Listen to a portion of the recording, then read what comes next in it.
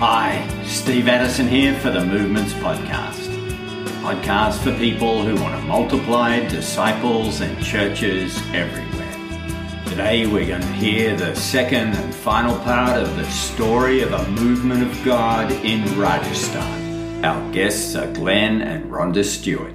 That takeoff, I think, was largely enabled through what we call the Every Member Ministry maps. And so every house has a way to keep track of where they are in the process. So they've got 35 stories, and the second lesson is 9 stories.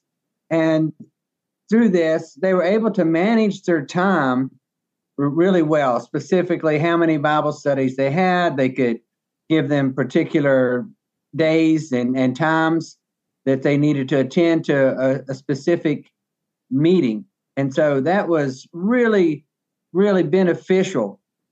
Along with the SD card, then, they had the ability just to go and press play and take people through the process time and time again. And so, like we'd mentioned, I think last time, it's really a slow process. It only looks fast if you're looking in from the outside and you just see the numbers.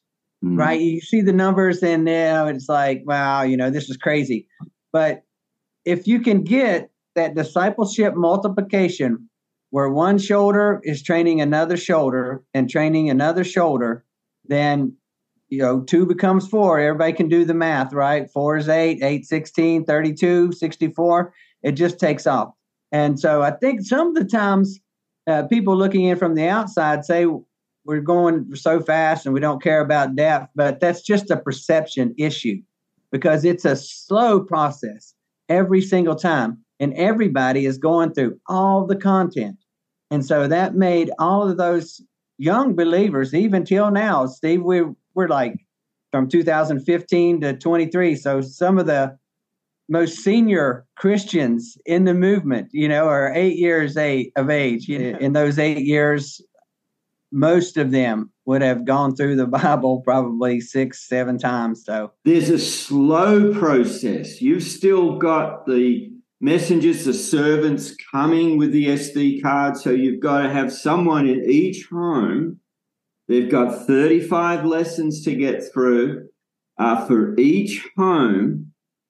But that slow process is happening simultaneously in so many households, and then the new believers are engaging themselves in that same process with their neighbors. And it's more than just the 35 lessons. Once they get through the 35 lessons, which is what is our gospel presentation, and they come to the point of repent and believe and be baptized. They make that decision then. And then from there begins a discipleship process where they learn to go out and start Bible studies. They go through doctrine lessons that's based on the Baptist Faith and Message. They go through a leadership development set of lessons that's based on Titus 1 and 2. So they're still moving through a lot of discipleship as well as going out and beginning their own evangelistic in-home Bible studies within their oikos. And so I think that's too what we mean by the process is slow. It's slow every time. They're going through a lot of content. But because we have really worked to instill this idea of an every member ministry, that we want every person in that home to participate, and we want every person in that home to be discipled, every person in that home to get the same content. We don't do any specialized trainings where we pull the, what we would consider leaders. We give everybody the same content and expect everybody to participate to the degree that they can. Some people might think that, well, you're just getting baptism, then you're leaving them high and dry, so to speak. No, that's not the case at all, right? They're going through all kinds of Bible content and for a long period of time. until they're challenged to start their own Bible studies and grow independently. You see someone who's a dirt farmer and a little rough around the edges, but God is just filling them full of their Holy Spirit. They have the Word of God. And so that combination of the Holy Spirit and God's Word, as one has said before, is the secret sauce that makes it all work. We do, however, stress when we talk about church identification or identifying as church. We have looked at the household, the individual households, and the head of that household as the shepherd of that house church, because sometimes they are the first believing family in that village, and we want them to have that identity as being the body of Christ in that village. Also, many of these families, as we mentioned before, a lot of our people are itinerant farmers, and so they move from place to place. So we wanted them all to feel complete and to have that identity when they move to another area to do harvest, that they are the body of Christ in that location. And so we have worked to instill that in each individual household. But what we found, as multiple families began to believe within villages, they joined together. And it's really a beautiful thing, it seems to us growing up in the Western church, a very New Testament type of feel. They gather together in various ways, various times throughout the week. They'll have, one evening a week where they'll gather just for singing and prayer. They'll have another evening in the week where maybe they get together for Bible study. Another evening in the week where the men gather together. Another strategy. Yeah, another day where they'll get together just for accountability and talk about what villages are we going to, and do we need SD? Do we need, is anybody needing SD cards? Another time they may get together and just the women pray for what's happening. So like that, various times throughout the week, they're gathering together, not just a one-time weekly meeting. Man, but once they congregate as a larger body, that's not like where they stay. They're still having Bible studies in their home. They'll still be giving baptism from the leader of the household or whomever leads another family through the content and gets to repent, believe, and be baptized. And so I think if we could imagine from a Western perspective, a church full of people that were going out, meeting 3 or 4 times a week, sharing God's word and coming back together, the strength of that congregation, right? The depth and the breadth of their knowledge, experience of trusting God to do impossible things. I was hearing a story this morning about a guy that went to check on a neighbor's children because he knew the father and mother were out doing work. And the boy was in the courtyard, been bitten by a Russell's viper, And so it was just community working together, right? Taking care of each other, looking in on each other so that that boy's life was actually saved. Got to the hospital in time. Better disciples make better church. That we have been able to keep this to like 5 guys that receive any sort of stipend. And this is less than $100 a month. Yeah, it's only just a supplement. These guys are all still by vocation. They're all still working. We're not taking anybody out of their job and saying, sort of here's this idea of, a master trainer or something. You're fully funded and all this kind of thing. We just kept everybody on the grassroots level so that the expansion doesn't get overwhelmed, right? I mean, if you get to this kind of growth, you're bound to run out of money. You're just bound to. I mean, I don't care what the small amount is. You can't do 200, everybody can do the math, right? If you got 200 people and $100 a month, man, that's a pretty big budget. So we've been able to keep away from that, and God's just continued to bless the growth through just asking every person, and even their trainings and all this stuff. And I'm like, there's no reason we don't have to buy biscuits and tea or anything. I mean, you always have tea, right? There's no reason for me to start buying it, right? You're going to have tea when you want tea. And I think that was a challenge was as it spread out, I didn't want to appoint areas or leadership or anything, but I just gave them the idea that as far as the electricity goes, it can only go so far down a line until it needs a substation to re-energize that electricity so that it can keep going further. And so if you guys will just think about that, I don't know if it's 3 generations or 5 generations or 8 generations, just however it works out, whatever guys have the capacity or women that can help with that, however it works out, let's just keep that idea in mind so that we can continue to grow. And then with that, annually, we try to assign to, say there's 6,000 elders appointed or elder units appointed among the movement. Then we're like, okay, every elder should take 3 people who know less than them. I don't care, something less than them.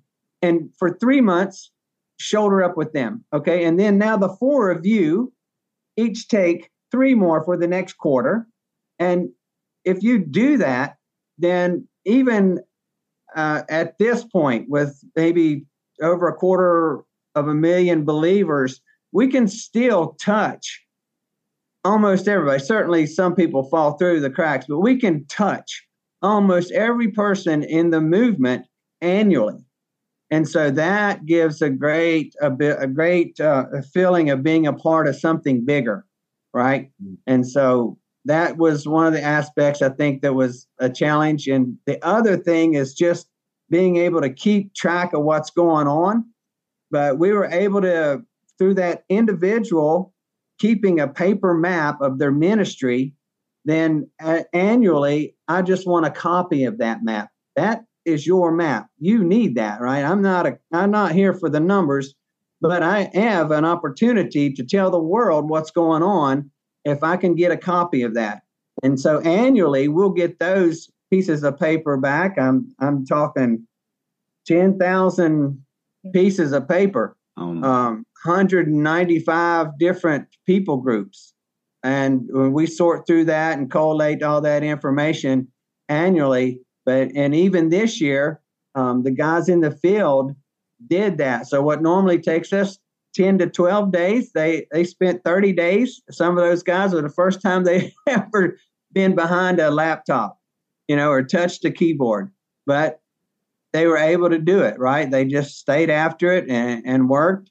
And, it's growing them. Those administrative skills, are something that also needs to happen. But God has already put that in the harvest as well. Again, part of the reason that that's able to happen is also, like he was saying, that idea of the substation passing information down. Well, this kind of thing, they're able to pass information back up as well. And so the local elders, the local people that have been assigned sort of over a geographical area, they can pass that information back up to the few key leaders that we closely relate to, and get that information back to us so that then we can report it. Yeah. How has your role as the sort of outside catalyst, how has it changed as the movement's developed? Well, in the beginning, we were hands-on, and, we were practically learning how to roll out. We're practically getting from God and His Word a process we all call the core missionary task. What would be the teaching elements in our particular method that filled in each one of those categories? And so we got that. We got for years I was cracking open SD cards and putting them in recording machines, and we've handed that off as well, so that the lay people are doing that work now. And so our responsibility becomes more of an idea, more of the person who's able to step away. We talk about getting 30,000 foot view, coming up with the idea, even that we just elder teams taking 3 or 4 guys, in particular, assessing from that annual data recovery, what might be some weaknesses, what are some things that we need to revisit or strengthen. And so it's really kind of an maintaining the ideology and just expansion, keep continuing to give the idea of expansion. And by God's grace, we're going to move outside of this state, and we're going to move outside of that state, and we're going to move into all of India and uttermost part of the world. That's call is for us too. A while back, maybe 4 years ago, we got the people group lists for our part of the world translated into the local languages and into the hands of our believers. And so they have been praying for those people groups for quite some time. We put maps in front of them so that they could see the areas and they could see the geography of where they're at and where their villages and where their churches are and how much area there is where there's not any.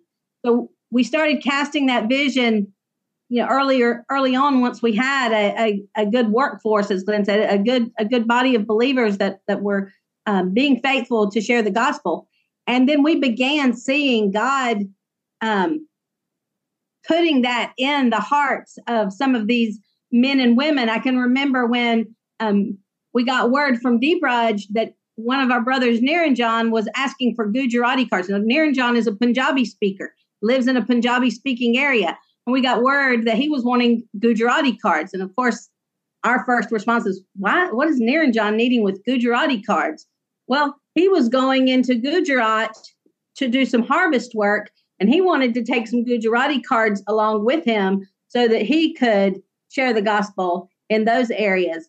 Another brother, Balvinder, he was going into Haryana and even into UP doing harvest labor work. Because Balvinder was going to be going back to doing some follow-up because he had some believers in some of the area there while he had been there for 6 months doing farm work. And he was going to be, several months later, he was going to be going back and following up with some of these families. And we asked, can we help with bus fare for him? And they're like, no, the believers are already taking care of that with their tithe.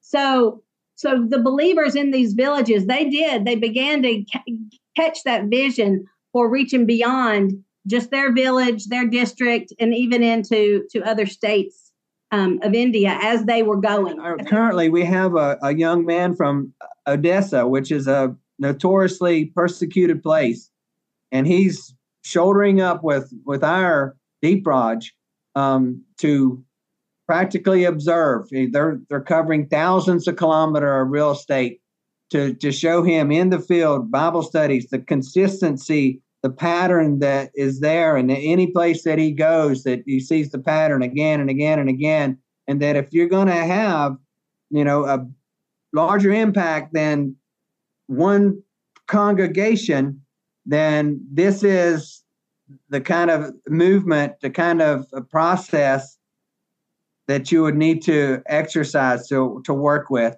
And so as that is happening, we're having some opportunity to translate the content, into some Arabic languages, Vietnamese, Khmer, Spanish. And so, could we have a global impact? And like I said in the first one, we set out to do the same thing every every couple does, right? We didn't know, but it takes all of our efforts. If there is, there's not a percentage, but yet it seems as though, if 10 of us swing the bat, somebody hits the ball, and so we've all sacrificed together. The fruit isn't ours, the fruit's the Lord's, right? Mm-hmm. So we all get to take joy in the fruit. And I've seen colleagues, lose children, suffer terribly. But I think to a man and to a woman, they would say, yeah, it's worth it because we see God's glory going forward, his kingdom expanding, his name and being known amongst those who walked in darkness for thousands of years. And my sister Sita came to mind. And this is an illiterate, small little woman that lives in a village in the middle of nowhere. I mean, you have to take a train from our city, which was the capital city of the state. You had to take a train for about 12 hours, and then you had to ride by a car or taxi for another 4 or 5 hours just to get out in the middle of nowhere to where she lives. But that woman has had an amazing impact. When she had a way to share the gospel, when she had a way to make disciples that she could become competent and confident and independent to use, that little woman out there in the middle of nowhere has mentored probably about 500 other women over the last 8, 9, 10 years in using this process and using these SD cards. And just not long ago, I received a video. They'll send us reports and pictures and things. I received a video of her working in a field planting, and I thought she was walking alongside of a man, and I knew that wasn't her husband. So we asked, who is that? What is Sita doing? So Sita had a Bible study in this home, and it was a lost family that she was sharing with them. She had been sharing with them for a little while, and the wife had gotten sick and had to go back. She had gone back to her village, a different village to her parents. And at that time, the family's fields had failed. The seed had failed, and they weren't going to have any crops. And so Sita had gone after her day of work, after her duties, after her labor in her own farm. She had gone in the evening and walked alongside that man and helped him replant his whole fields. And it's those kind of things. I think if we could have the passion and the faithfulness and the hunger that they have, this world would be a different place. And so I'm just so thankful for that God put a tool into her hands that she felt confident to use and has really impacted. I stood on her roof, and her husband looked around the village with us, and he said, when this all started, that family believed, and that family believed, and we believed. Our house believed. He said, now only this home and this home don't believe. That whole village had been impacted because of those few believers in that village. And multiple villages now around them have been impacted. Many years ago, when my 16-year-old was a baby, I was just in the city, and I passed a boy on the side of the road who was emaciated and naked and had like a 2-foot by 1-foot piece of cloth on his shoulders. And I had my driver stopped, and I tried to process what I was seeing. And we ended up getting this boy, couldn't find any orphanage that would take him. Ended up my national partner, who wasn't married at the time, took care. He lived with him. We met, he had actually been burned by his father, poured kerosene on and lit on fire for some reason. We don't know. But anyway, the boy recovered to the best degree that he could. And we put him in school. And just in December, Shaquille passed away in his sleep. But that was the least among us who had an opportunity to come to faith and believe through. Was it a sacrifice for me? I can't hardly account it. A sacrifice at that point. Thanks for listening. You can visit movements.net, episode 293, if you'd like to follow the links to Glenn and Rhonda Stewart's materials.